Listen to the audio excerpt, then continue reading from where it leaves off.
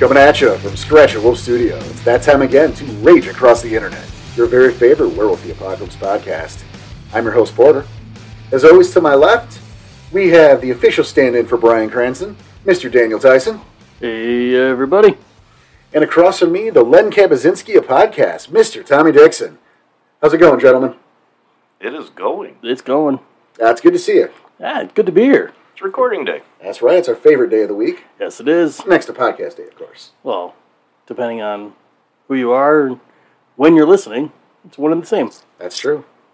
That's fair. Hey, happy Laying down podcast some day. knowledge. He is. He's beaten again. Oh, this is Danny's season. This is really his season. Season. Okay. He has been on the ball in a way I'm not comfortable with, quite frankly. Taking away all our jokes. He's going to be sitting in this chair before too long. We're not even going to know what happened. Nah, I'm good. I like this Ooh, one. I can't wait to hear his intro. Gross. A little curious about that. I did it one time and I hated it. I enjoyed it when I did it the one time. That was a good one. That was a long time ago, too. It was a long time Jesus. ago. That was like 30. And that makes today Today, a special day. today is a special day. Episode 104. This is the anniversary, guys. I mean, I know because we're fun with numbers, right? We decided Right. that January was the mark of a season. Correct. So season 1 was truncated, fine. It was a shorter season. Mm-hmm. So we started season 3 in January, and then we had episode 100 in February, Yep. and now this is episode 104, which is, when you do the math, is the anniversary. Technically, yeah, it's our 2-year anniversary. So happy anniversary! Yeah. And we thought, what better way to handle the anniversary than to talk something big? Yeah, and this is kind of a big deal in game. Yeah. So I thought definitely this is the time. I think this is a good time to talk about it. And it's something, such a vast, meaty topic that I thought, what better thing to do than to have one of our very favorite guests on? Mm-hmm. Our good friend. He's etched in crimson. You know him from Weaponized Ink, Mr. C. Grant Rose. Grant, how are you doing, brother? Hey, how y'all doing? Happy to be here, of course. You're doing great. Happy to have you here. Yeah, thanks for coming back. Thank you. This is number 7, I believe. It is number 7. So rapidly getting the race to 10 is on, Now, them steak knives are going to be yours, I'm telling you what. As long as it comes with a toaster. Need that toaster in my life. I could see about an RAI toaster. That's probably more doable than steak I was knives. going to I say, must say that's true. and if not, I would wager those steak knives would be like made of Play-Doh or something. we could always just put a REI sticker on a toaster and send it to him. Oh, that was my plan. Oh, okay. Oh, you ruined it. Look at it is his season. He ruined it already. Right. Gave it away. I'm just saying. Absolutely the plan. That's going to be way cheaper. I know it's possible to make. They have toasters where you can make a symbol on the toast. Right, but we could instead go to the dollar store across the street, buy a toaster, and slap a sticker on the side of it. The I Can Soak It sticker. One, an RAI and an I Can Soak It. And then we'll retire the damn stickers. Make it a limited edition. That's right. That's right. Speaking of the store, Right? we have one. Yes, we do. With more stuff on it again. Old bunch of stuff in there. That might get cleaned up soon. But right now, there's all sorts of stuff there with our logo schlocked on the side. Which, it's a fun way to show the love, or you just like the logo, whatever. It's a great way to support, show other people. Speaking of support, you could go and join us and make a donation over on our Ko-Fi, ko-fi/rage across the internet. Find that link over on our website. That's true, or in the show notes. Both. They're always there. If you ever have trouble finding them, you shouldn't have any trouble. Yell at Danny if you ever have trouble. And you could yell at Danny through our Discord, This is true. which you can get the link to on our forums at, again, rageacrosstheinternet.com. .com. Yup. Really? The anniversary. .com. Hey, there we go. We got it. Thank you, Grant. Only the 7th time, right? 7th time makes it right. Hey, Perfect. so you know the score now. There's no excuse. And of course, if you don't want to make a monetary contribution, which is where Ko-Fi is, either a one-time donation of your choosing or join one of our tiers, get some where we reward you, we thank you, we give you gifts in exchange. Mm-hmm. But if not, just share the love. Ratings, reviews, telling your friends, telling your enemies, telling the crossing guard that why are you talking? You're far too old to be talking to a crossing guard because there's an implication there. But you can still advertise for the podcast. You can tell them about it. I mean, maybe they're helping your child cross the street, and you're just being friendly. Well, hopefully you have a child there. 'Cause otherwise, I don't know what you're doing. Which one's yours? I don't know. I haven't picked one out yet. That's beautiful. Oh my God, Danny. Jesus. 3 for 3 right now. That man is in rare form today. He made himself laugh that hard. So if this is your first episode, welcome. We actually talk about werewolf on this show. Yeah. Various aspects of. Hope you're having fun with us. Grant, I hope you're going to have fun. Of course, always have fun. Excellent. Always have lots of fun doing these. Good to hear, because our jokey joke show, we definitely, if nothing else, we entertain ourselves. Hopefully others. Half the battle. It really is. But let's get to it. Yeah, we have an important topic for our special anniversary. Without further ado, Yeah. the Garo Nation is a long-lived society that largely followed the oral tradition. And that history is brought together in the Silver Record. Something that is, I would say, monolithic in scale and intent. Yeah, it's a bigger deal than it sounds. Well, and it's also sometimes not, and sometimes overvalued. But this is the kind of stuff we're going to be here talking about today. So first of all, what is the Silver Record? We know that it is the culmination of the songs and stories and history of the Garo. The lessons, the past, the windows perhaps to the future in learning those lessons. That's a good way of putting it. Now, of course, there's the source book, the Silver Record. Which, Correct. and I want to be clear right off the jump street here. This is not a book report. We're certainly touching down on things that are in the Silver Record, the book. But this episode is not about the Silver Record, the book. It is about the Silver Record in the game, in the world. It's the meta Silver Record. Yes. Yeah, we absolutely looked into the book, Silver Right. Record. And how else are we supposed to distinguish the two of them right now without making it sound absolutely ridiculous?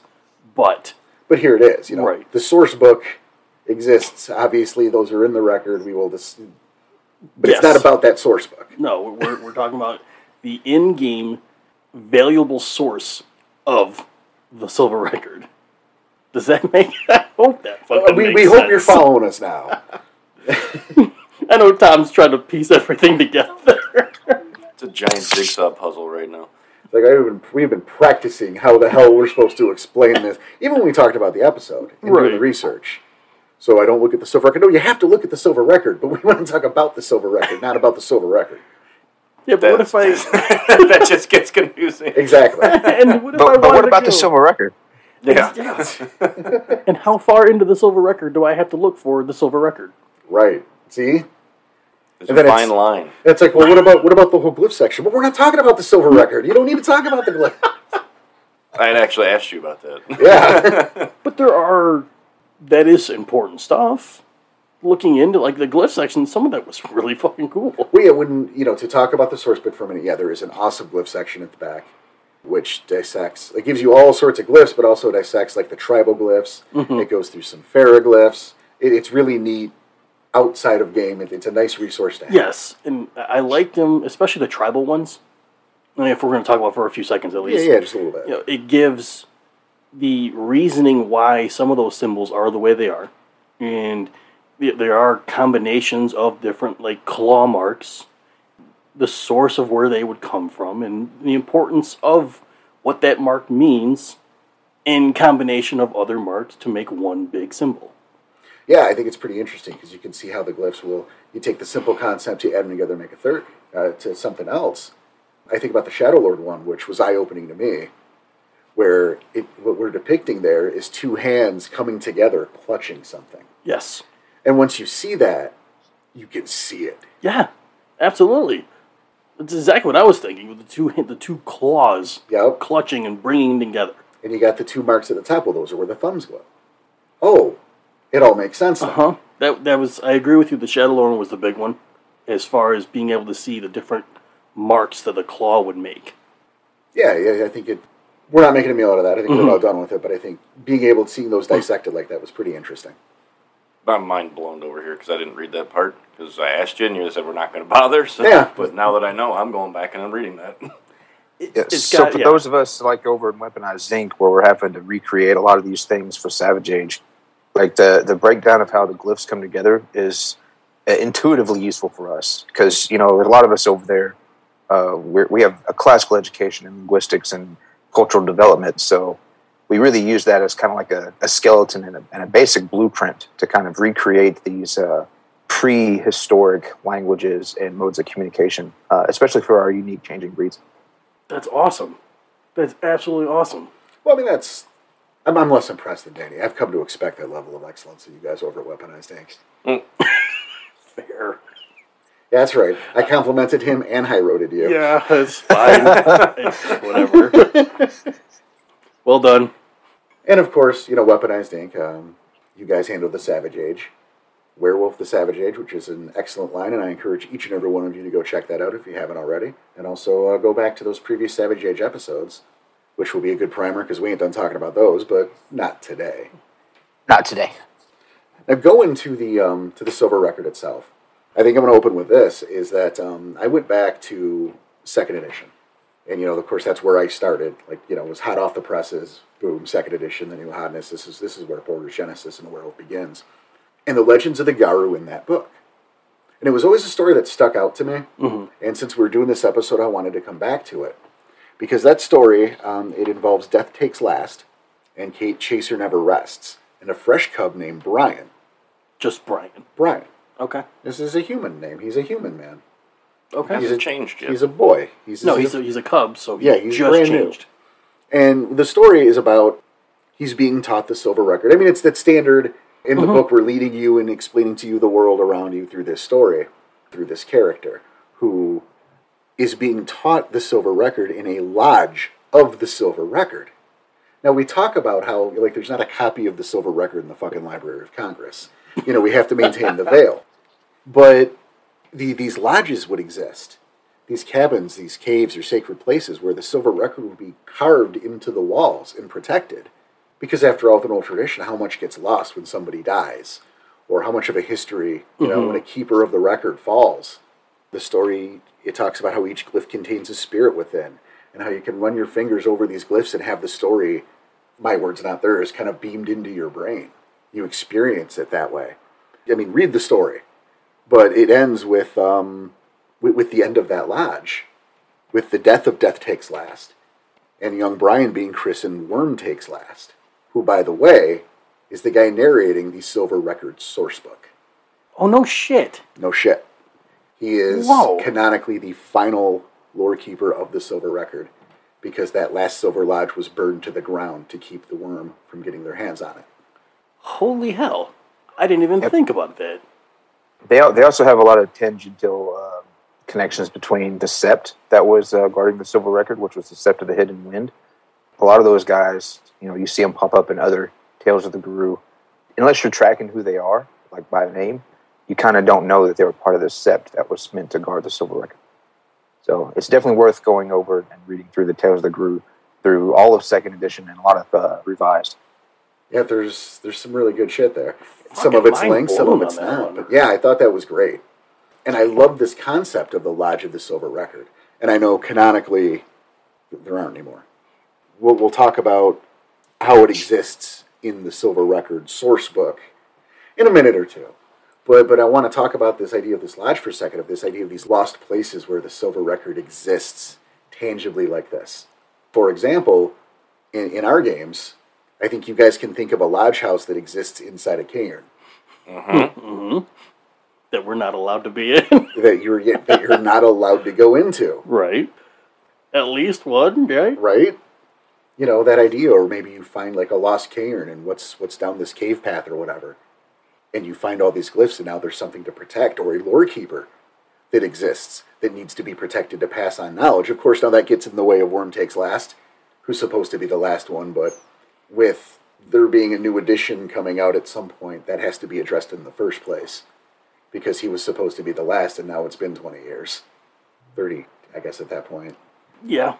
Yeah, he could still be alive. He wasn't very old, but, He's getting there. Allegedly, there was an apocalypse in between this, so it's something to consider.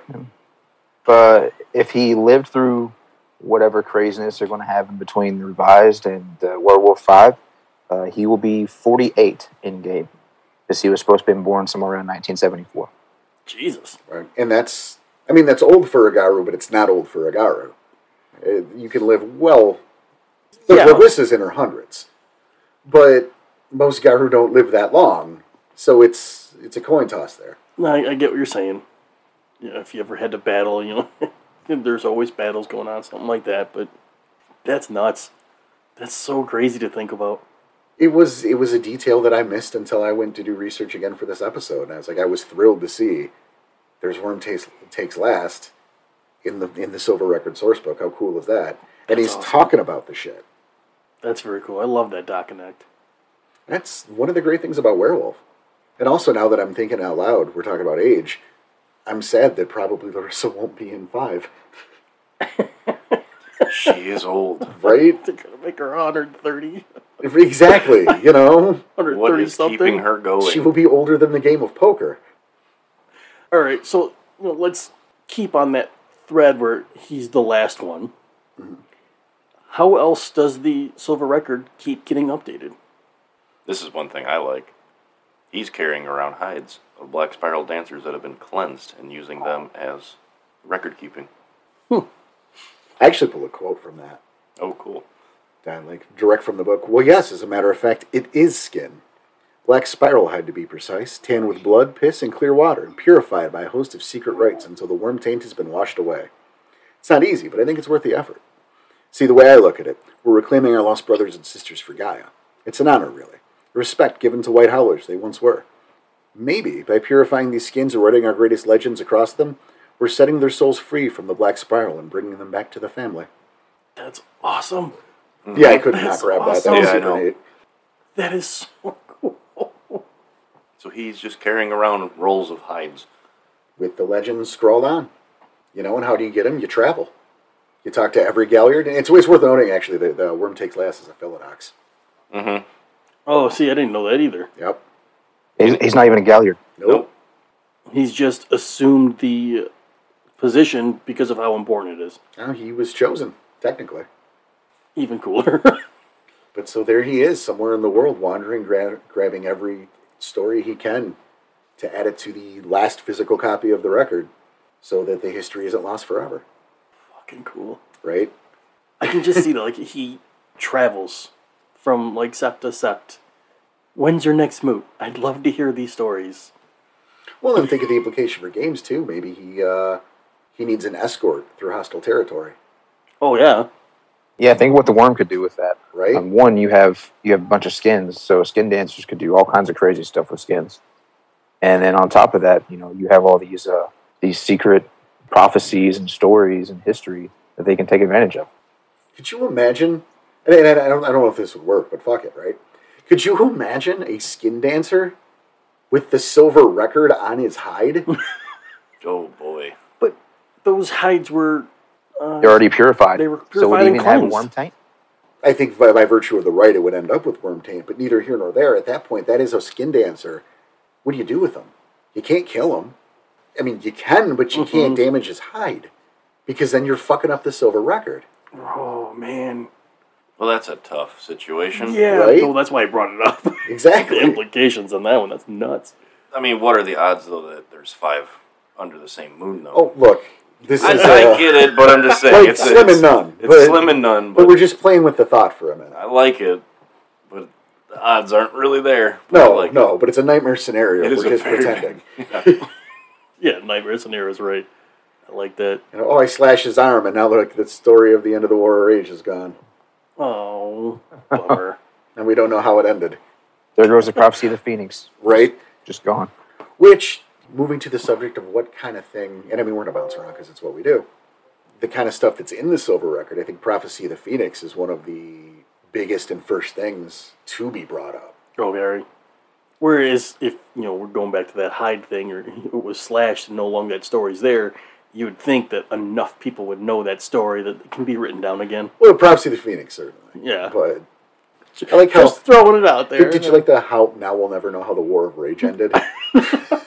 Like we knew already. Right, like let's ask all the Naga walking around. Maybe Brian will know. See, but then it goes into a big game of telephone. If it's all just oral at this point, there's going to be some stuff that's lost in translation. Absolutely true. And I mean, that's something I've always been, I don't want to say critical, but maybe critical of in the Silver Record. Or maybe not, no, not critical, but I've always pointed out that, just because the story goes that way doesn't mean that that's how that happened. This story was from like 1,000 years ago. So I know what it says. Right. What really happened. Things get embellished all the time. That's just how it goes. Stuff gets left out. Stuff gets added. You want to impress someone in a mood. It depends on the storyteller, too, because they will give different inflections on different things. Exactly. What are they focusing on? You could tell the same story 5 or 6 different ways, depending even on the point of view of the person you're telling it from. Mm-hmm. It's what lesson they're trying to teach. Right? Oh, that's a big one, too. Good job. Maybe you're focusing on the horror of battle, or the importance of bonds on a battlefield, or the futility of war, or the hope in the revel in a victory, and it's the same story. It could be the same story, just told those 4 different ways. Right. All the more important to get as many different versions of a thing. Now, what about stories that we know of that maybe aren't in the Silver Record? Maybe should be. Well, see, that becomes a question, right? Because the Silver Record is so vast. Right. That what is in it, what isn't in it, and maybe do we even say what should and shouldn't be? And again, are we talking about the source book, or are we talking about it We're talking about in-game. We might talk about stuff that's in the source book, but that's in the Silver Record. So we're done addressing the source book specifically. Just making the joke. You son of a bitch. So here's my thing on it. So you have to take into account, you have the Mokole, and they have Nemesis, but a lot of that doesn't actually get transferred over to the Garou Nation. It doesn't get added to the Silver Record. You have these pages and pages of stories and info that just never gets to the Garou Nation, so it never actually gets immortalized in the Silver Record. That could be, and probably are, of utmost importance to the War of Rage and Apocalypse itself. So I think that's a big travesty. That would be one thing that the Garou Pack would have to really start trying to focus on. Let's get all these outside sources of this information consolidated for us. That would actually make for some really interesting stories, even maybe a chronicle or two. The idea of perhaps being sent by Worm Takes Last to try and gather some of these stories for a more complete record of everything. The idea of having to maybe find some Mokole in the first place, right? Because that's already... Right, yeah, that's already... Good luck. Like, you're not going to go to the zoo and check out the reptile house and fucking cash in. Jurassic Park, not a real place. You're going to have to find one. And then you're going to have to... you have to make them nice. Right. You're going to have to, find him in a way that doesn't get you ate. and then to get him to talk to you, to trust you enough to talk to you, to build that bond, to hear those stories, and then, get out alive with the stories. Right, because even if he tells you stories, are you trustworthy enough to hold on to those? Well, you're going to have to get him to talk in the first place, but certainly there's someone chasing you. Someone trying to stop you. That sounds like a goal for Gogo Fang's first under the Amazon. Which would create its own problems because you can't just leave the Amazon at that point. Go, hey, Gogo, I'm just here for a fun weekend. No. You owe him a tour. He's got folks to hunt people down when they skip out on tours. He's a badass. Mm-hmm. What do you mean you're leaving to go find a lizard? We need stories, damn it. Hey, if you make your patrol find your stupid lizard, I don't care. But once you're done finding your lizard, you're not going home. At first. No, you got another 6 months here. That means the Mokole would have way more stories than the Garou do. No, it's their job. Yep. And you also have to take into account the Bastet, who's the keeper of secrets. Think about how many of those that they've not spread, not shared with the rest of the rest of the Pharaoh. Well, they did get fired for it. Because they were too good at their job. Yeah, they wouldn't tell Guy the secrets. That's why we have Korax. Blurt out everything. Right. Well, there you go. Just go talk to Korax. Yeah, Korax we look at the different Pharaoh episodes we did with the Korax. They'll trade things for secrets. They'll trade secrets for shiny things, even. Mm-hmm. Here's a diamond necklace. Here, I got a story for you. Just a fake diamond necklace. Whatever. Just some marbles. Just fucking spill. Marbles. Anything that glints. You could do it that way too. You could use that for a silver record. That'd be cool. But I mean, it's you bring a it's interesting you bring up the Farah grant because I mean there are some accounts of Farah in the silver record, but ultimately it's a Garou history, right? So it's always been presented through the lens of the Garou. So how many of the other Farah stories are they interested in? Well, I mean, there's no way to know for sure. Yeah, we can't quantify any of that shit. No, I know. That was kind of the point of bringing the question up. But obviously, I mean, there's tales from the times of War of Rage. Certainly, there are examples of because of the nature of the silver record, a sept in like Boise. I don't know why I'm choosing, but it doesn't matter. A sept in Boise might have an old get who retired, who's running a sept position there that used to run in the Amazon or something, and he has a story about some Bastet, which are held by the Galliards there, which creeps into their copy, if you will, of the silver record. So not everyone's going to have that story. Right. It's not like you're going on to the silverrecord.com. Sure Glasswalkers don't have that going on? I doubt that. I mean, there's GW.net, so maybe... Right.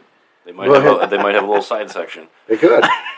But, your average Garou isn't going to have fucking silver record creepypasta, is my point. Nice reference. Thank you. So, you also have to think about that Worm Takes Last. He has a bunch of scrolls and information squirreled away. Like, he doesn't carry the entire silver record with him everywhere he goes. It's just too much to carry. I was going to ask that. Is he secretly hiding these, and he's the only one that knows the locations? Like, how's that working out? Yeah, I mean, there's certainly safe houses, for lack of a better term. That's exactly what I was thinking. He's probably storing them. Different safe houses, different places he's been. Maybe he only knows about. Which is dangerous in of itself, but if you follow if you follow the prophecy, he's like the final war keeper anyway, so it's not like anyone's going to pick it up after he goes. I don't know. I mean, unless he feels like picking up a young cub to train. Possibly. Very easily. But which again would... And that's the thing, it kind of spoils the broth. This is a problem I have with the idea of moving Werewolf to more modern days. Mm-hmm. I mean, you guys know how I feel I keep it set in the 90s in the first place.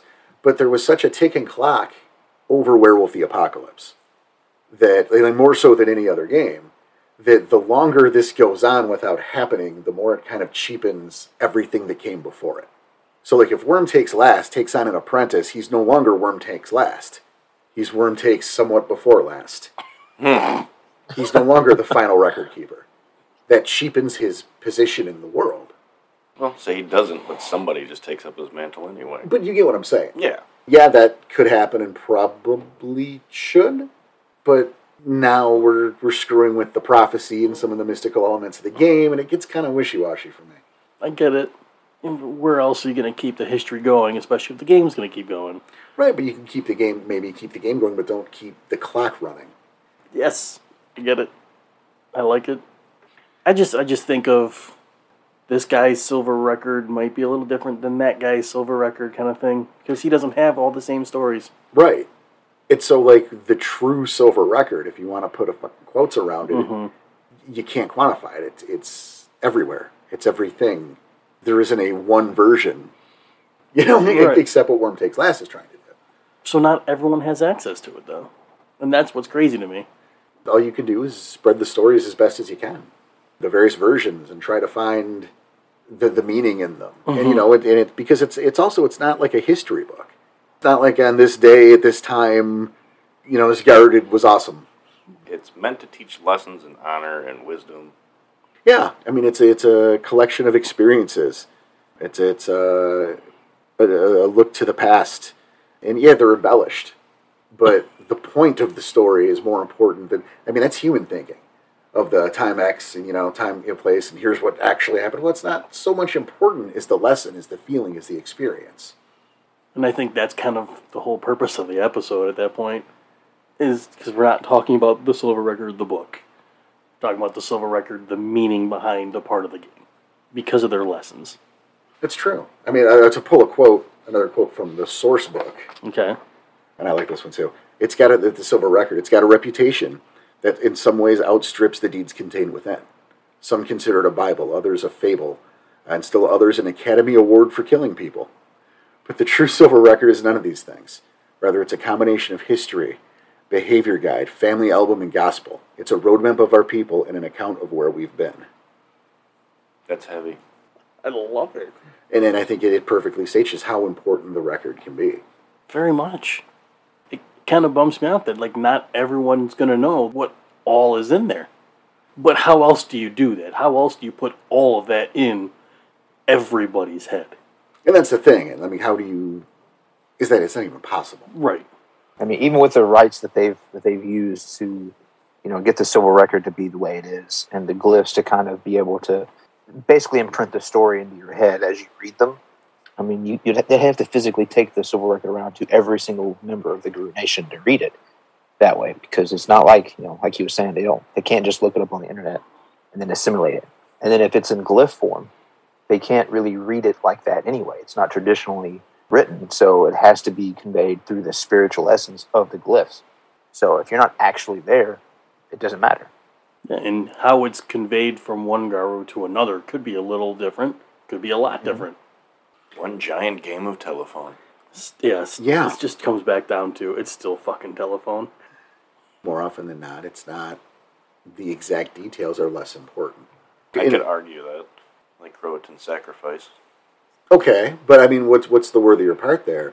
That the tribe came together as one to nobly sacrifice themselves for the greater good to stop the Eater of Souls from destroying everything, or that runs through the sand, was here at noon, and he brought chicken cordon bleu for everybody, and then he helped coordinate the dance that was used for the ritual. Like, which one's more important? I get what you're saying. I was hoping you have somewhat of an argument for it. Or he just bat you down right away. He bat me down right away. Nope. It goes back to like how the Mokale use Menesis. I mean, they don't. It's the memory, but they don't memorize every minute detail of an event. Like, you don't have the Mokale that are remembering the time of the Dragon Kings, remembering that they ate that nice shiny fruit off the tree and it tasted sweet. They remember the big ass rock coming down from the sky and wiping them out. I remember that when we did the fair episode, and I was looking up on the Menesis and what they're doing, and because all they do is see glimpses of those stories. So how they perceive it could be different from even another Mokale. Right. And the reality of the situation as well. Yeah, it could be totally different from any of it. Oh, they just saw these glimpses, but that's not really what happened. So the Silver Record is going to fall underneath the same type of restrictions and constraints. Yeah, absolutely. And I mean, that's something the Nemesis we will get into during our Tammy T-Rex episode. So go back to the Mokale. I couldn't help myself, I'm sorry. Well done. Isn't that the fair he had a hot take on? Yeah. Yes. Doesn't mean I don't remember shit. It was a really hot take, It was too. very... See, the fact that I had the hot take makes people remember it? Screw you. Fair. We had a couple people say they specifically aren't listening to the show anymore because of that hot take. Did we really? Yeah. Whatever. Fine. Some random guy who happens to be on a podcast doesn't like your favorite Pharaoh. Okay. That's a lot of our criticism. Not yours specifically. I know, but it's ridiculous. Sorry, my opinion's not the same as yours. We're just having fun.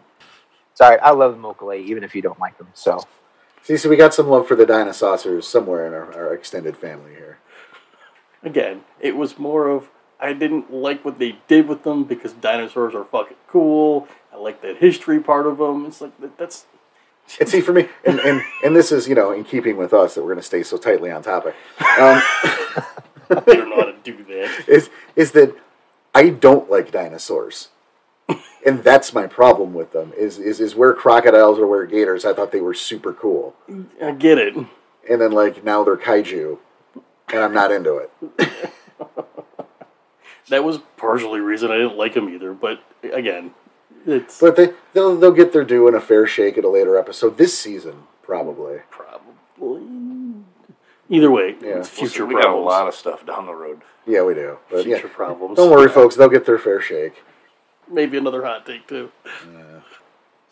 So the Silver Record.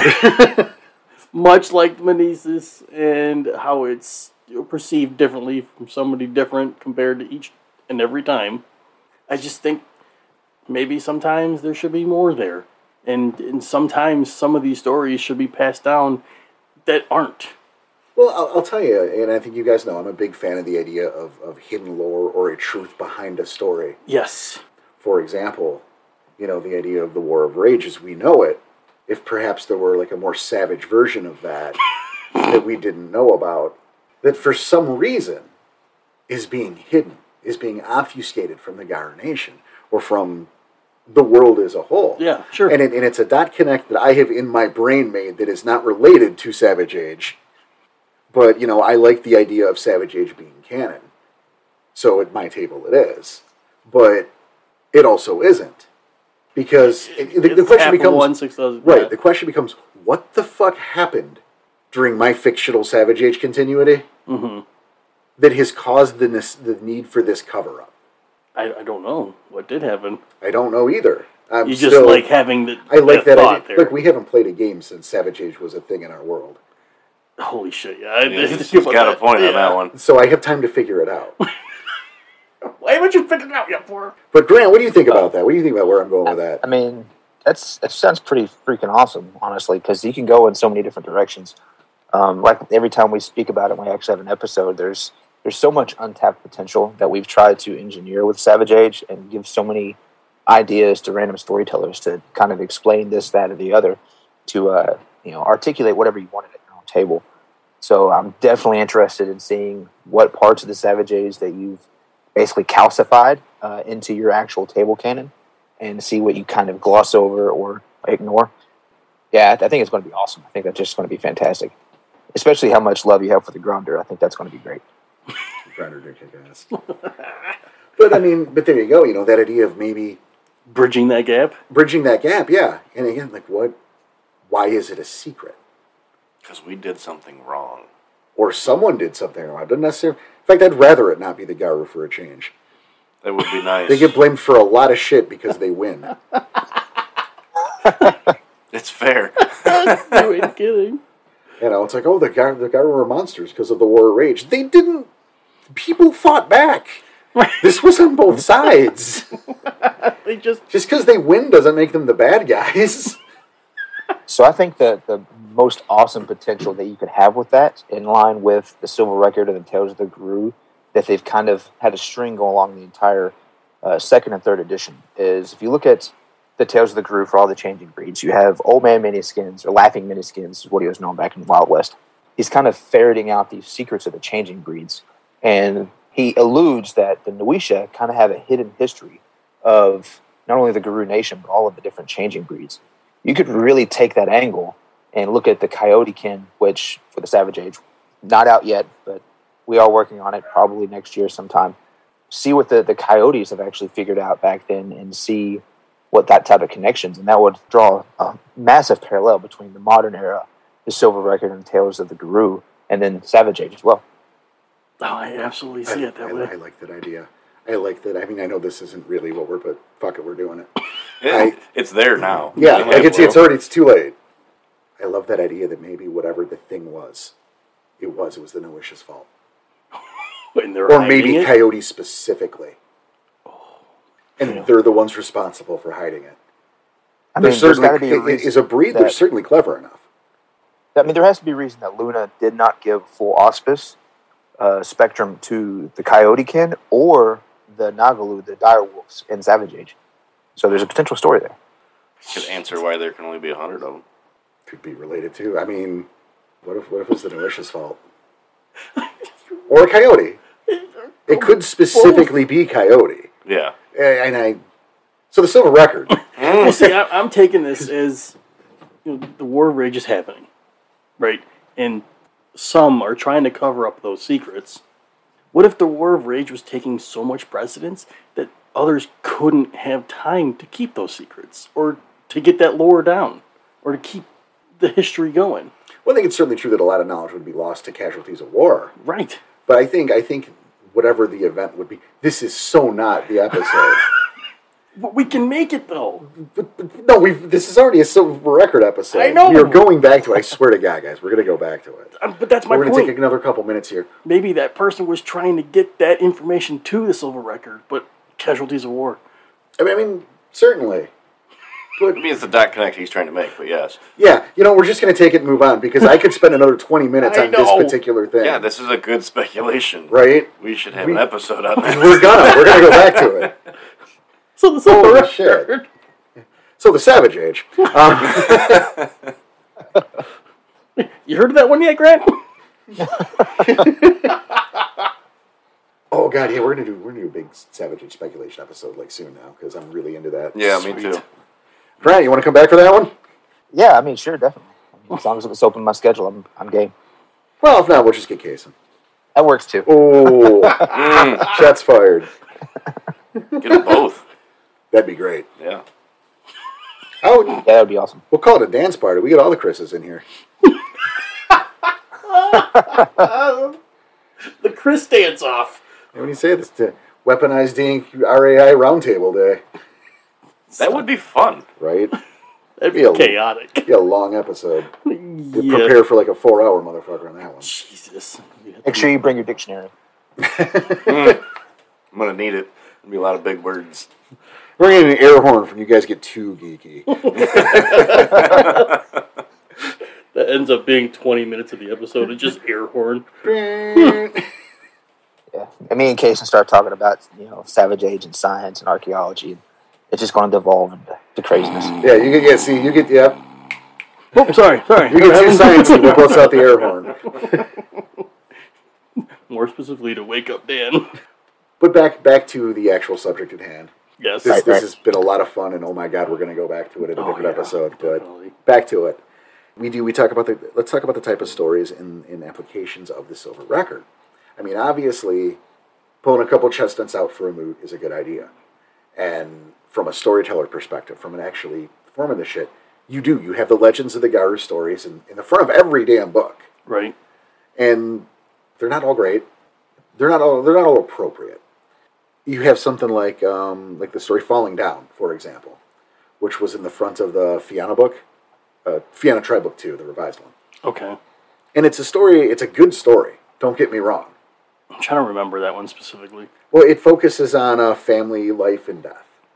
It's a story that takes place before a battle and then after a battle, and how the Fianna honor their dead and their casualties. Okay, I'm remembering that one, yeah. I like that one a lot. It's a really good story, but I don't think it's a Silver Record appropriate story. See, I tend to disagree when it comes to those. All right. What you got?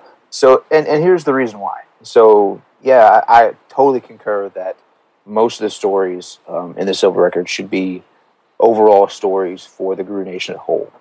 But when it comes to certain ones like that kind of really succinctly articulate what a tribe is all about and the spirit and feel of the tribe, I think it should be included in the Silver Record. Especially if you think in game, you have Worm Takes Last. He's going around to the various septs and things like that. He's going to have to pick and choose his audience a little bit, the stories he's going to use. So he's not going to read the entire Silver Record every single cairn he goes to. He's going to be like, okay, I'm at a Fianna cairn. How do I start getting these guys' attention? How do I bridge this gap? Well, here, I'm going to take this story of the Fianna that they can take pride in, that makes them feel all warm and gushy, and then we can go on into the more important things. I agree with you. I just think that this particular story isn't appropriate just on the grounds of how the story itself is. Yeah, I'm very specific because I do agree. And even an idea of a story that focuses on family life and death and has a place in the record. Especially being important to Fianna themselves. Right, but this particular story, here's the thing before the battle, and I'm super Cliff's Notes here. And here you introduced, here's the pack, and we're going off to battle the next day. And then he's the one who comes back. And he's the only one. And it's really the interaction between him and his uncle about, no, you drink to the fallen and here's why. But it's so individually specific. The battle isn't even really relevant. It's just the aftermath and how he personally dealt with it. It's overly specific that I don't think it belongs in there because it's not like here's the great deed he did or whatever. It just focuses predominantly on the conversations between him one single person. Yeah. One single Garou. I just think it's too narrow in scale, but I think there's room for that type of story, certainly. Yeah, because there's good lessons in that. I agree. It's just, it is too narrow. Yeah, make it more about what the pack did and the entire sept and how they handled it, rather than this one single cub. Right, like there are other versions that get that message across in a more, in a broader way, for a greater audience. I agree, and yes, I see why Grant would say yes, that's important for it to be, but I think it's only important if you're doing it the broader version. Good way to describe the tribe, the way they handle everything. No, sure, like I agree on all counts. I just think it's this specific story I have issue with. And again, I don't have issue with, I like the story. It's a good story. I really like the story, just not in the context of being in the Silver Record. I remember it was like more celebrating his life rather than mourning the death. Which is great. Yeah. Look at all the fucking cool shit that guy did. We got a page count here. I only have so many skins to write on. Right? Like there's only so many spirals. You think they grow on trees? No, that's paper, stupid. Get it together. Growing pits. Paper grows on trees. Okay. I know what I said. Well, I also think maybe even some of the spirals who were Galliards and were holding on to stories for Silver Record and maybe got changed, converted, whatever you want to call it. Oh, imagine those ramifications. You have a Galliard fell, and then he twisted his story to make it seem like the worm is a good guy. Well, and then it becomes propaganda. That's exactly what I was thinking. Thank you. Well, now, and let's I'm going to take that. Mm-hmm. Let's bump this up a notch. Yeah, the Galliard fell. He's got this extensive knowledge of the record. But what does he do? He gets himself a Bane tattoo or a Bane mask or one of these things that masks his fucking worm taint. And he goes back to the Nation as a sleeper to twist those Silver Record stories and teach the wrong lessons. That makes too much sense on how well that could happen. Right? Like, forget keeping him in the hive to preach. Mm-hmm. Now send him back to the children of Gaia. Give him fetish to mask the worm taint, and there's precedence for it all over the place, where he could sit there and spin the Gaian gospel through the eyes of the worm and fuck up a whole generation of Garu. Yeah. I mean, you have that one story in the Silver Record where they're talking about the Silver Fang that kind of sparked the War of Rage, kind of like got the flood of Scarlet Sorrow started, right? He basically was in front of everybody, he raised the cry, he held up the skulls of his slaughtered enemies, he read the names of the other breeds, and then like wet his claws in his own bloody chest, and then repeated it again. You know, it's this massive call to war, morale-boosting type speech. Maybe the reality of it was that he did all this, and then everyone else around him seeing the shame and the pride and the horror in what he had done, and it could have went in a different direction. But instead, you have this fallen Galliard going around, spewing out this twisted form of the tale. So instead of them seeing that, hey, this is something we should learn from, and not follow in these footsteps of pride and make these same mistakes, instead it sees this big thing that's like, oh yeah, we should be prideful of this Silver Fang, taking front and center and being a good general and call to war. It's a regular Krager Wormfoe. Is that the Silver Record? It is in Silver Record, yeah. No Krager Wormfoe in the Death Bear, is he? Oh, no, I don't think so. But see, it could be. It could be in someone's version. I know in someone's version, right. In the Legends of Garu, it wasn't a very popular story. Yeah, it's kind of looked down upon. It was a little controversial when it was told in the contents of that Legends of the Garu, but that doesn't necessarily mean it's not in there. But look how important it is. Hard truths. Right. Or maybe it's not true, but probably, because it wasn't very well received, people weren't happy to hear it, probably true. Doesn't make the Garu look good, don't tell it at the moot, no one's happy. Right. Probably true. All the more reason it should be in there then. Right. I mean, there's other stories, like I think of it. This was from the Get book. Was the tale of Uli Brightjaws, who I don't remember this one. And again, super paraphrasing because not a book report. Right. You know, who went wandering, who felt unworthy. Oh, okay. I do remember this one. Never mind. You know, and he was searching out his weakness. Yeah. This was a big deal, and he went on this quest and came face to face with Fenris, who ripped his fucking heart out. Yep. Spat it on the ground and said, "That's your weakness, is your self-doubt. Fuck you. You doubt me? I said you're a Get a Fenris. You're doubting me?" No, I remember that one specifically. I love that one because he kept going on and looking. I am not strong enough. I am not strong enough. What do I need to do to become strong enough? And he keeps looking, and finally goes to Fenris, and he goes, "All right, fine, you're not strong enough." Boom. It's, as you read it, the ending of the story is not what you fucking would ever guess. Yeah, expect either. Yeah, you wouldn't guess that. It's worth the read, but I mean, I think that's a good example in contrasting with the Fiano one, where it teaches a lesson in that. There's a moral to that story and something to grab onto, which is, so I think that should be in the record. Now it just took me a second. Such an ass. He was teaching a lesson. Definitely taught a lesson. The weakness was within his heart. Yeah, it took me a second to realize which story you're talking about when you said Bright Jaws. But yeah, it's like he rips his heart right out of his chest. Like, what How does that lesson get told if he gets killed, though? Who said he got killed? I mean, if he rips his heart out of his chest, maybe he was living long enough to tell the story. Look, it's not a book report. It's in the Get Book. You know where to find it. Legends, man. It gets passed down. I guess Fenner told the story. Maybe. It's in the book. Yeah, so, I mean, I definitely agree that most of the stories in the Silver Record should have some type of moral or some type of purpose behind them being spread. I mean, I see it as basically the Aesop's fables of the Guru Nation. That's how I normally treat the Silver Record in game. No, I'm with you there. And I mean, you know, it's like that quote I did earlier. It's like, yeah, it's a roadmap for the people, but it's so that means that there's room for stories that aren't necessarily is on the nose with a lesson, but it's a story that needs to be worth telling. You're not going to hear, you certainly shouldn't, okay? There shouldn't be a record or an entry in the Silver Record of the time that Gree Hunts the Hunted bought some laundry detergent.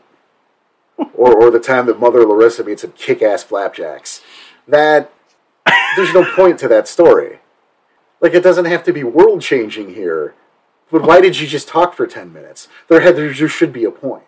But then you look at other, I want to say meta characters, and especially the higher rank ones, or maybe even the ones who are just that known, and maybe some of those stories should be in Silver Record. Rather than... I don't think Mother Larissa's flapjack recipe needs to be in the Silver Record. I'm agreeing with you. Okay. But maybe how she got all of some people to rally together to... Eat some flapjacks? Shut up. I'm fine. Maybe how her words just rallied all of her people together to defend whatever area. I'm thinking of shit off the top of my head here, but... Well certainly, and I'm going to back you up here, believe it or not. Thanks. You're welcome. It's about time. I wasn't expecting it. I wasn't expecting it. Well, I mean, certainly there are rank 6 Garou out there. And they don't have to necessarily be rank 6, but names that are that big. That, obviously, they deserve their time in the sun. Yes. Yeah. They've earned that position, and there are reasons why they've done it. There are stories out there that need to be told, that should be passed down because of that. Absolutely. Again, not everything. No. As much as I think the Margrave is as much as the Margrave is a badass, not I mean, that's just a fact. As great as the Margrave is, European coalition, dude, his track record speaks for itself. But as great as he is, we don't need the story about how awesome it is that he took a dump once.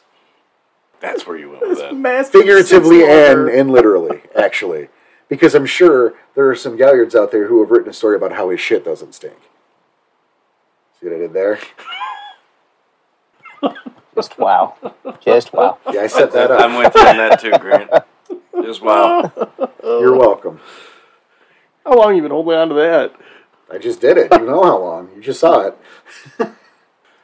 So here's what I would really like to see in a game, in a chronicle when it comes to Silver Record. You have Worm Takes Last, right? And then you have, on the flip side of the whole equation, you have the Chronicles of the Black Labyrinth. And, the Black Spirals, they have their own Galliards and their own Warkeepers. I would be interested in seeing what Worm Takes Last would do with the information if he happened to come across a copy of the Chronicles of the Black Labyrinth, or vice versa. How would they twist or purify those books for the others? To add to that, too, we're giving alternate pathing on that, because you have the Chronicle of the Black Labyrinth. Thanks for listening to the podcast. We've talked about that recently. No, I know you know that. But, so it's gotten some reference recently, and we'll have an episode on it in the future as well, because it's a big deal book. But not only that, the idea of the hunt for a final copy that's in the world, but the spiral equivalent to the Silver Record, which is not the same as the Black Labyrinth, let's be clear. No, I know what you mean. And we don't even know that they have one, but certainly they have one. They're Garou. Yeah, they have some kind of lore behind them. They themselves. have to. So what's it called though? Whatever you want to at that point, because the Green Record. The Green. The Tome of the Corruptor. We have to think the Black Spirals think that they're correct. They don't see themselves as the bad guys. Oh, they're the heroes of their own story. It is every good villain. So it's going to be, their book is going to be like their own, this is why it is, this is why we're right, this is why we are true, this is why our path is the right path, and why theirs is wrong. Absolutely. I mean, it would just be, again, it would probably be akin the Silver Record, just from their side, their stories. I don't know if I would call it, what you would call it, but I think that's immaterial. Yeah, no, I get it. It's not important what they'd call it. Just know it exists. I would call the story or chronicle etched in balefire. Ooh, I like that. Right? That just came to me. It's like, oh no, I want to say that out loud. So now you do have a name for it. I think I do. It's nice. It's nice. Yeah, Fond of the name, obviously. Anything etched in, I'm going to be a big fan of. Oh, yeah, how about that? Yeah. I guess that's where that came from. Oops, sorry, Grant. There's a prime example of how Inspirato can accidentally have you ape a thing. Not intentional. Oh, of course not. But we talk about, the different sources. We have all those legends of the Garou. We also have source books out there, and not even source books, but novels you can lean into. I mean, I haven't read them, so I can't. The tribal novels leading into the apocalypse, the official canon apocalypse. Mm-hmm. I didn't read them. I couldn't get my hands on them in the day, and it's like there's a point where it's too late now, and I'm not going to run that anyway. But there are other novels. You've got When Will You Rage, which was a collection of short stories that came out of the first edition era. So there's some wonkiness here and there. Yeah, a little bit. Yep. But It's still, a good book. Yeah, it's some good stories in there, and I think chief among them, and it's not just one story, but peppered through that book is the formation of the Coyote Full Moon Pack, who I don't think ever did anything again, which is a bummer, because it was really interesting how these different Garou were being chosen, and were, it was like the origin story. It was almost like the fucking MCU of Werewolf beforehand. You got like the origin stories of these cubs coming in and how they're destined for the Coyote Full Moon Pack, and then we never fucking hear about it again. It's like, I want to hear about the Coyote Full Moon Pack. Continue those stories. Maybe that should be the Silver Record. If it's important enough that they're naming it before they're formed, yes, it should be in the Silver Record, and I want to hear more about those stories. I want to hear why they were formed. Exactly. We never... Yeah, but there's no mention of it. If it's another book somewhere, please tell me, because I don't recall ever seeing anything about the Coyote Full Moon Pack again outside of When Will You Rage. Sad. That's a cool one. That'd be cool to hear. Or if no one's heard of it, and because it doesn't exist, and someone's written it, I'd love to hear that too, please. That'd be neat. So, here's another story, and I guess, because this one comes from the Rage cards. Oh, okay. Right? There's a few different Rage cards that really... At least I don't know of, and I know you don't know of, but you have all the books, so you would think. But with the Rage card, the Bones of Shakarheim. Bones of Shakarheim. Love it. Grant, do you know of any of the other books that have that in there? Or is it just a Rage card exclusive? So I think a lot of that Rage card stuff, I mean, outside of the Warriors of the Apocalypse book, which was kind of like a companion book to the Rage game, or rather standalone. They were really trying to get Rage to kind of come into its own and stand up and be its own thing, but not really its own thing. So they are canon. Everything in the Rage cards are canon, technically. Right. Unless there's a distinct conflict, and then if there's a conflict, I think the tabletop trumps Rage. I'd agree with that. Which there shouldn't be that many of them. If it's in Rage, it's brought up in Rage as being like, hey, this happened at this point in time, it's pretty much guaranteed to be a Rage-only thing, unless the book comes out afterwards, which there's not too many that really come out after Rage really got going and dropped off. There's only a small window that it was actually real active, a couple of years. Which is unfortunate. I was hip to that when it was going on. I mean, it just didn't have the opportunity to really close that circle. 1999 was a crazy year. Things just happened really quick for White Wolf at that time. That's completely understandable. Yeah, sure. And again, I think the Bones of Shakarheim is, for those of you who don't know, it is a Rage card. It was a fetish. They tried to make Werewolf the card game So you have your gift cards, Blur the Milky Eye's a card, all of that stuff. But the Bones of Shekar Hind was a card that allowed you to take control of worm creatures. And essentially, I'm going to attack your character. Well, no, here's the Bones of Shekar Hind. I'm going to pull this Nexus Crawler out to fight in my stead. And it was like a one card, it was one per game kind of thing, like it says in the damn card. It's that strong, yeah. Like it's in that deck right over there. And if the Rage cards are canon...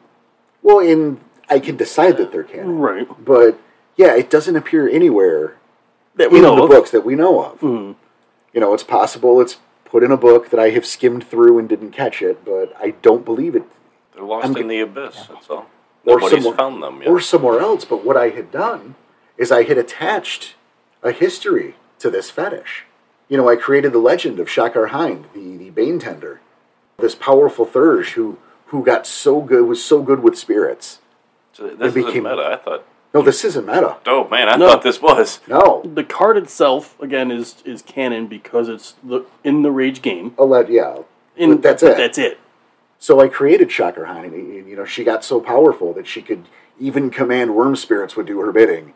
And then through that, she too got corrupted. But so powerful that when she died, her bones itself held power. Those became fetishes for the worm. And maybe some guys would get a hand, but then ultimately get corrupted. So they ended up having to track down her bones and destroy them all. And what's left is the hand bones on like a series of rings, like a chime, like a wind chime, if you will. Which I think that's the picture of the card. Well, yeah, which is the picture on the card. I can go through the deck very quick and look for it, but it's not necessary right now. They can't see it, so right? Exactly.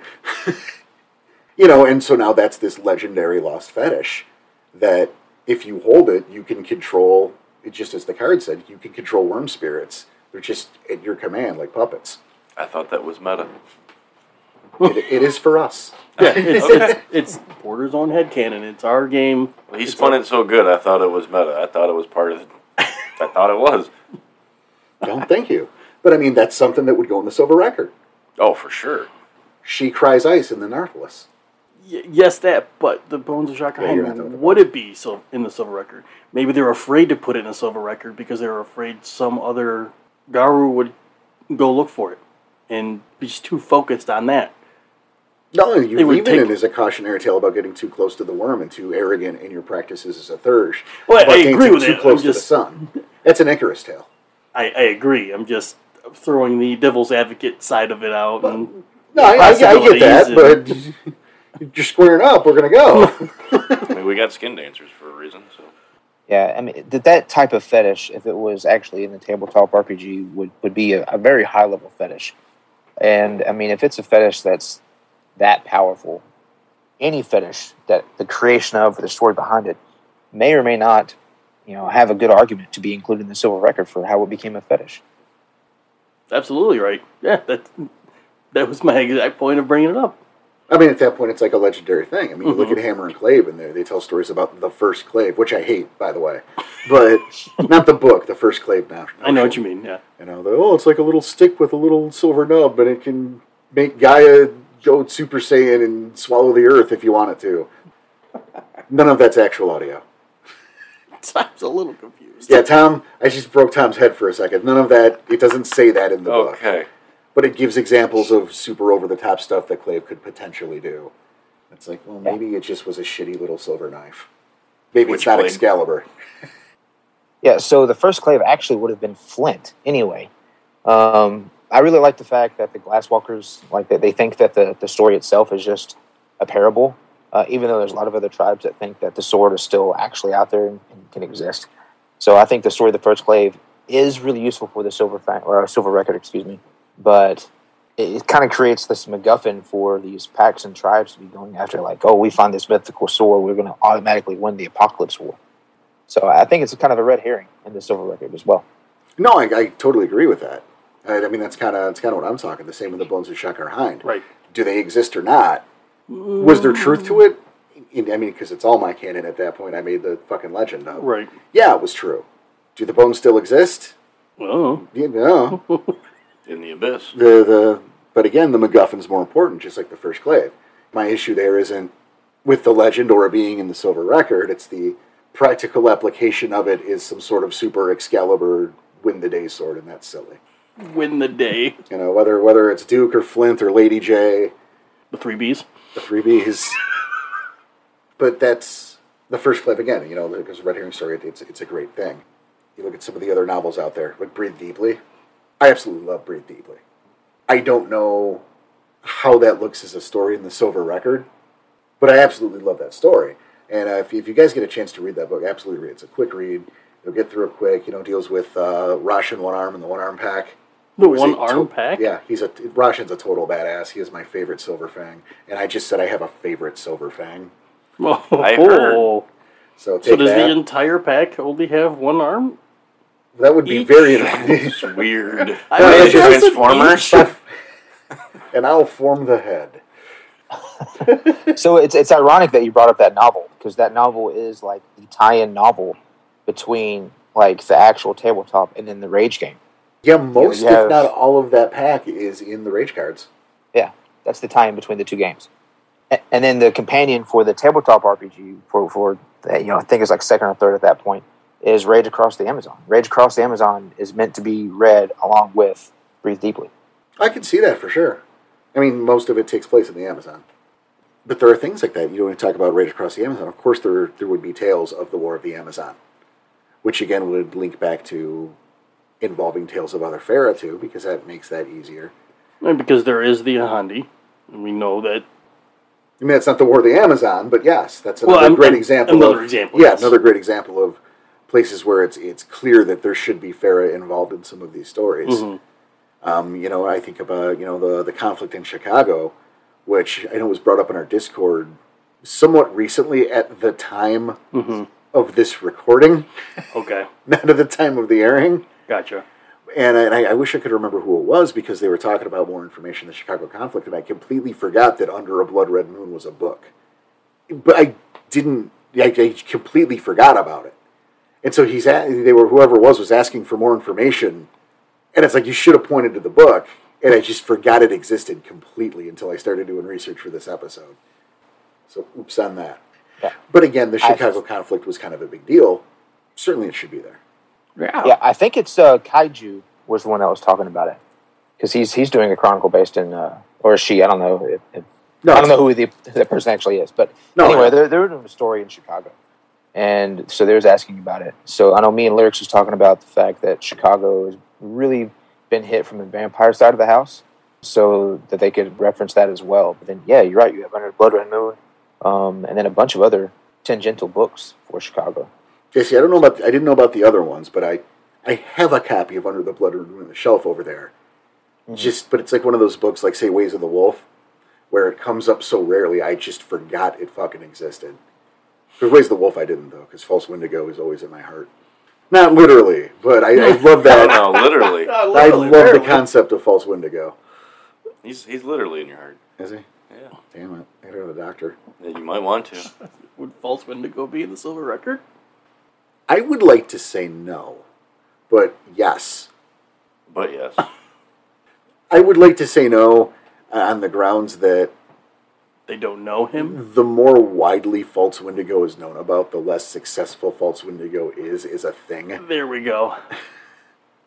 There has to be a tale of the False Wendigo in the Silver Record somewhere. Making him because no longer viable. Right, it would be so rare to happen. Clearly, there is a sept somewhere that has that story on tap about the horror of False Wendigo and not falling for that trap. But it's got to be like only one, because if it's not only one and it's everywhere, it's never going to work again. That's awesome. But I was trying to bring that around earlier, as far as some have their version of Silver Record compared to others, and they don't have those same stories. It's kind of where I was trying to lead that into. I just didn't have a very good transition for it.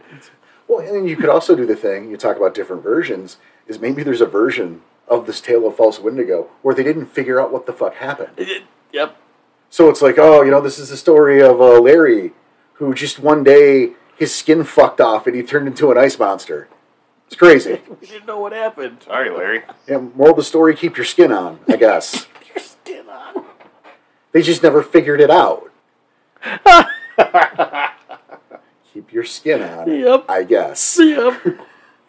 So I want to show my age here and talk about a book that I always thought was kind of like a precursor to the Silver Record, that almost every tale from it could be used in-game as Silver Record tales, was Drums Around the Fire from Werewolf First Edition.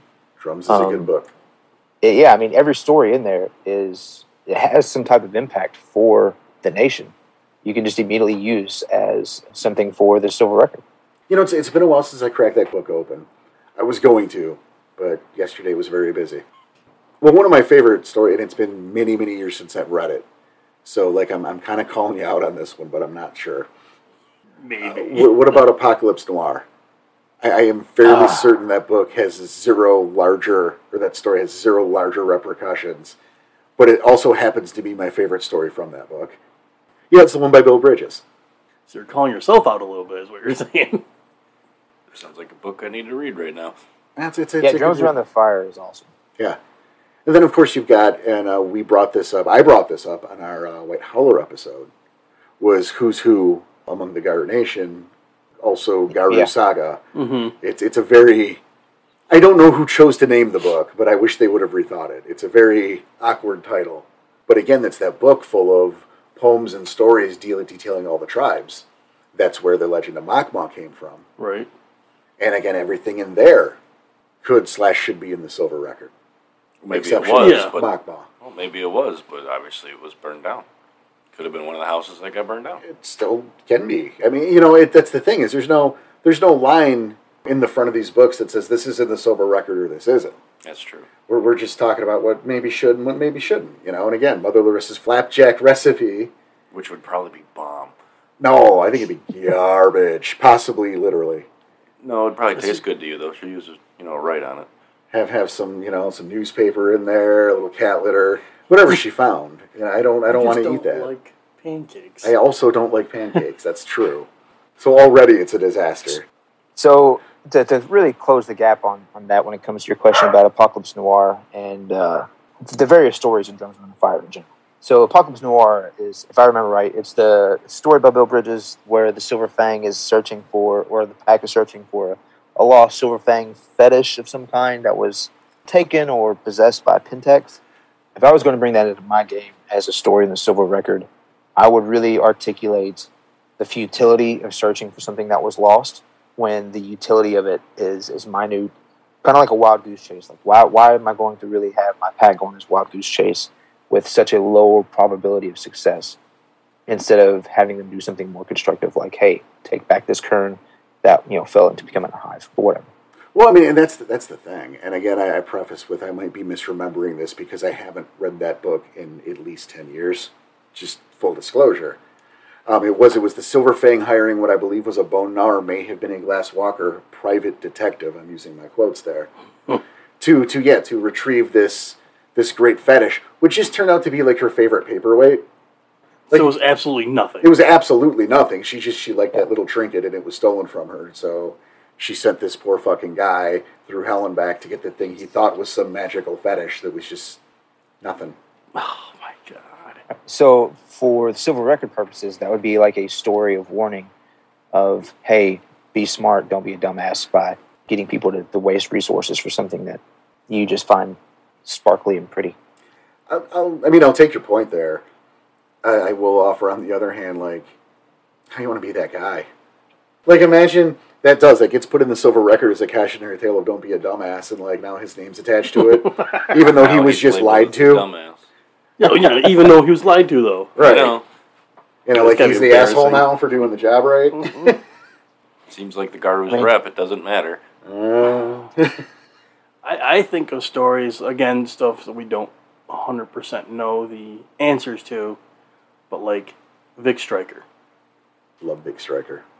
Lost the wolf, but eventually gains it back? Eventually, yeah, or just before his end. But we don't know how. Active motherfucker in World War II. Came back from Hirano. Right, but we don't know how he got the wolf back and how he beat Hirano. Why wouldn't that be in the Silver Record?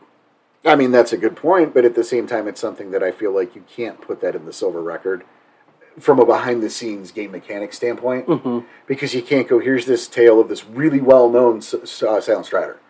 Someone who makes Shoe Horus Looked like he gives 0%. Shoehorned him in there. Yeah, I had to. Just like a total badass like Vic Stryker, right? So everyone knows who Vic Stryker is. Right. He should. That's a name that should carry. So if we had the story of how he beat Hirano, then everyone would be able to beat Hirano. We go back to that again. Okay. And I kind of saw it that way, but I just thought it was necessary to bring up. No, I get you. But I mean, that's why we don't have that story, I think, from a mechanic standpoint, because then that takes that threat off the table permanently. It's like, oh, no, just drink some Gatorade. That's what Vic did. He stubbed his toe and got rage back. Had rub some dirt on it. He watched snakes on a plane. It's the electrolytes. That's what planes crave. See? But that's the thing is, no matter what the this is what happened right now. So now this terrible thing is off the table. That's no good from a game standpoint. No, I get it. It was necessary to bring up. No, you're right. I'm on your side on this. Shit. He's just shocked. Yeah, that's fair. And there's plenty of stories, and we talk about different angles and different perceptions. Right.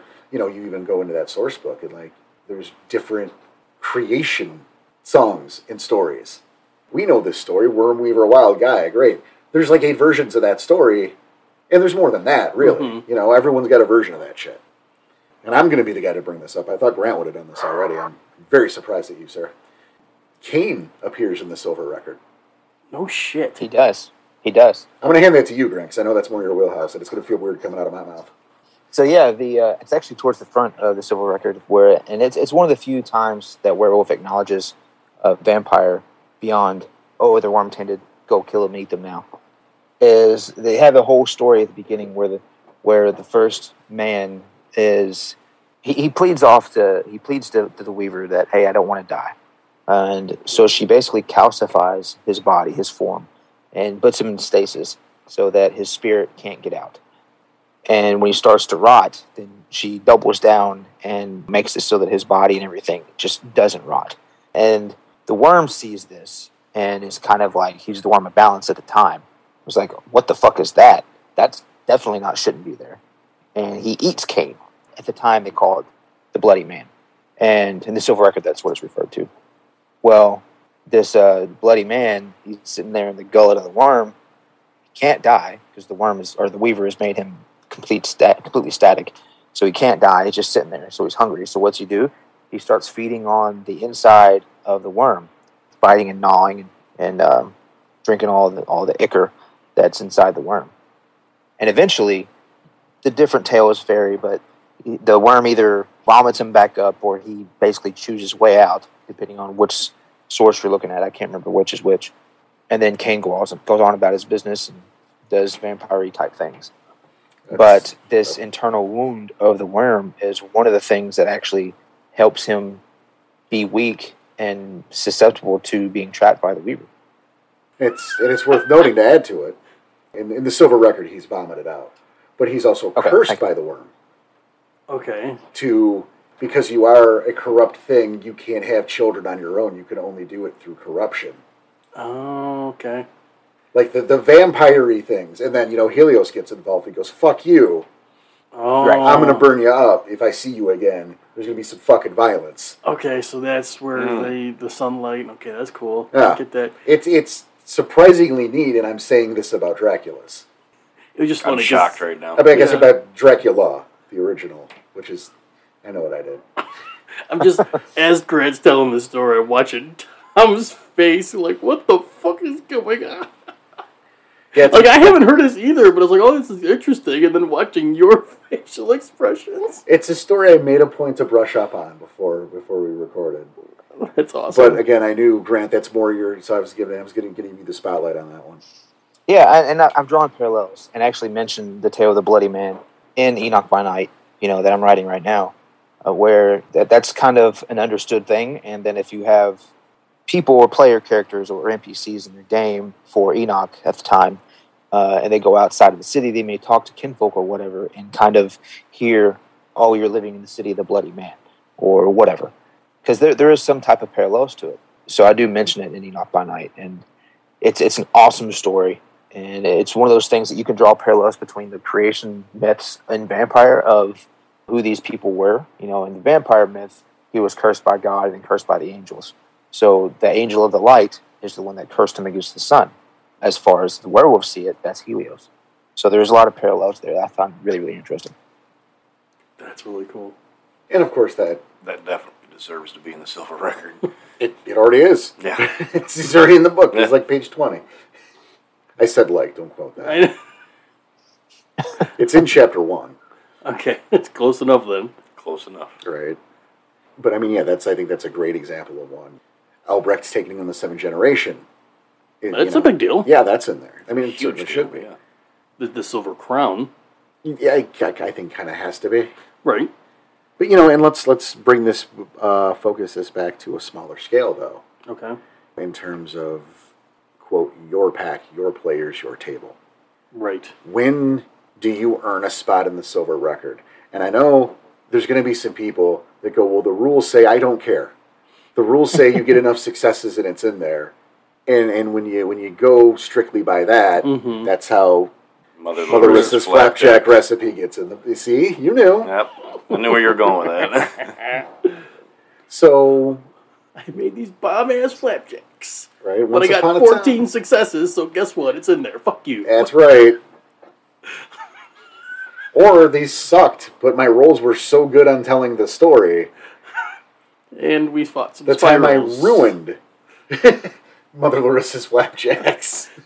And we fought some spirals, I guess. Yep, that's one too. Long-time listeners will know that's why I made people tell the stories and not rely on rolls. Because I guess should not be in the Silver Record. Here's where I draw the line when it comes to my table. All right, you already have the Silver Record, and my game is going to be set in the modern era. So if the accomplishments of the pack aren't equivalent or have the same gravitas as one of the stories that's already been calcified in the Silver Record, then it wouldn't warrant inclusion. Unfortunately, that epic has gotten to the point now where a story has to at least have some weight to be able to have a strong foundation for the years to build upon that myth to make it big. Because as you know, the stories in the Silver Record, they have slight embellishments from telling to telling. It's going to be taller tale, but even tall tales have to have a kernel of truth at its core, and it has to be of a significant kernel. So if the accomplishments of the pack aren't strong enough for it to really warrant being turned into this grandiose mythos, then it's not really Silver Record worthy. I mean, I'm with you there. I think, I agree. I look at... Oh, no, I agree with him, too. Yeah, I agree. But then at the same time, we can throw in... We did the 4-parter, right, of our first 4, the postmortems. Into the Breach, yes. Into the Breach. And we look at that story, and I know there's quite a few who still haven't heard that. So if you haven't, go back and listen, because it's actually pretty good. Okay, spoiler alert.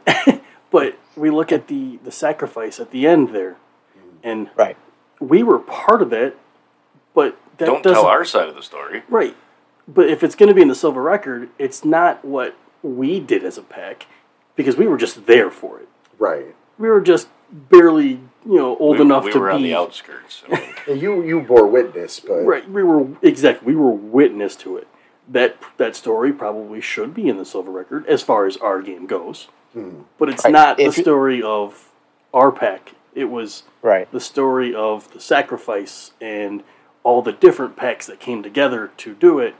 And also, maybe our pack was there. Barely. Let me take that to a different level there. Okay.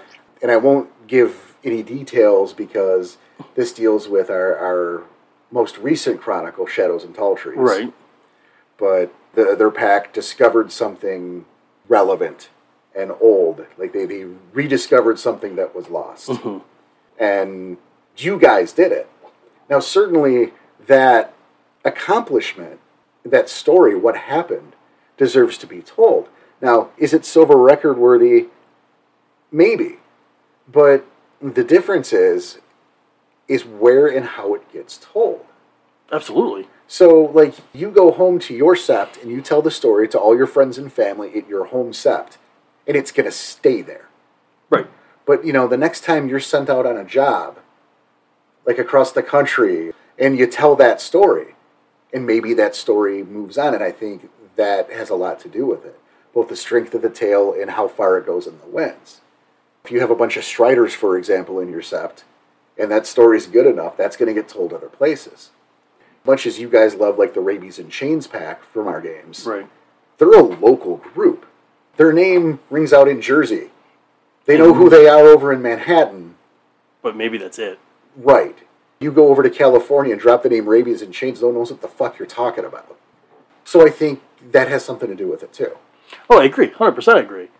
But then you look at, the Silent Howl in our game, and they're I want to say the word nomadic pack? They're a very nomadic pack. So their stories get out everywhere. Exactly. And definitely embellished. A little bit.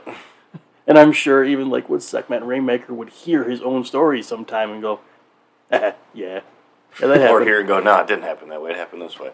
Probably. Yeah. And yet to use our games, for example, the story of the time the Sekhmet Rainmaker killed a Nexus crawler with a sandcastle. Now, is that relevant in the grand scheme of things? No, it's not. But it's an entertaining story. It's a story that's going to get passed around. I think that story does make the silver record because people keep fucking telling it. Exactly. That's what I was going to say. Because it's constantly told, that makes it in there. Yep. Grant? If you're looking at it from a practical perspective, out of the table itself, for a storyteller, I would advise storytellers to look at either like chapter-wide events or even chronicle-wide events to decide if it should be included in the silver record in your own table canon.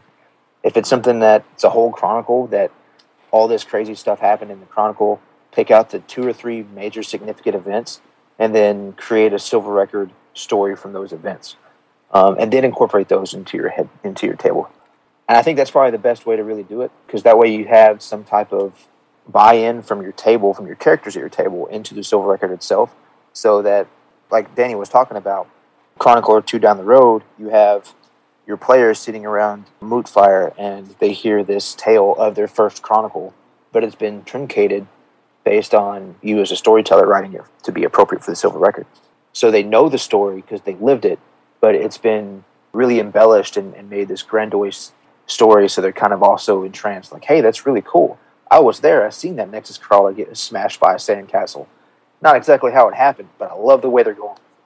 I think that's great advice to build on, again, how it's told, and not only when it's told by players should be important too, to help pass that on. But I think with that, we are unfortunately out of time for the day. Yeah, it's pretty close. So before we do the sign-off, Grant, what are you working on? What should people get excited about? Look out for... So for Weaponized Inc., we have 2 things. We have Tales of the Savage Age, which is anthology stories that we're going to be releasing sometime soon. Brandon's leading up on it. We have a lot of really good authors that have wrote short stories for it that will be included. It's going through the final processes now, so anytime that would be released, and we'll let you all know when that happens. Myself, I'm still working on the tri-book Ajah book for the Werecave Hyena for Savage Age. That's going to be fantastic. It's coming along. And then for Etched in Crimson, I'm still working on Enoch by Night very diligently. It will come out before anything else. I promise. I know I keep getting sidetracked and doing other books, but Enoch by Night is now my number 1 priority. And until it's released, that's what I'm going to be working on. That's excellent. And you can find, once they're out, and you'll hear about it here. Oh, I'm sure we'll tell everyone, yeah. Because, we'll show for you, Grant. We love you.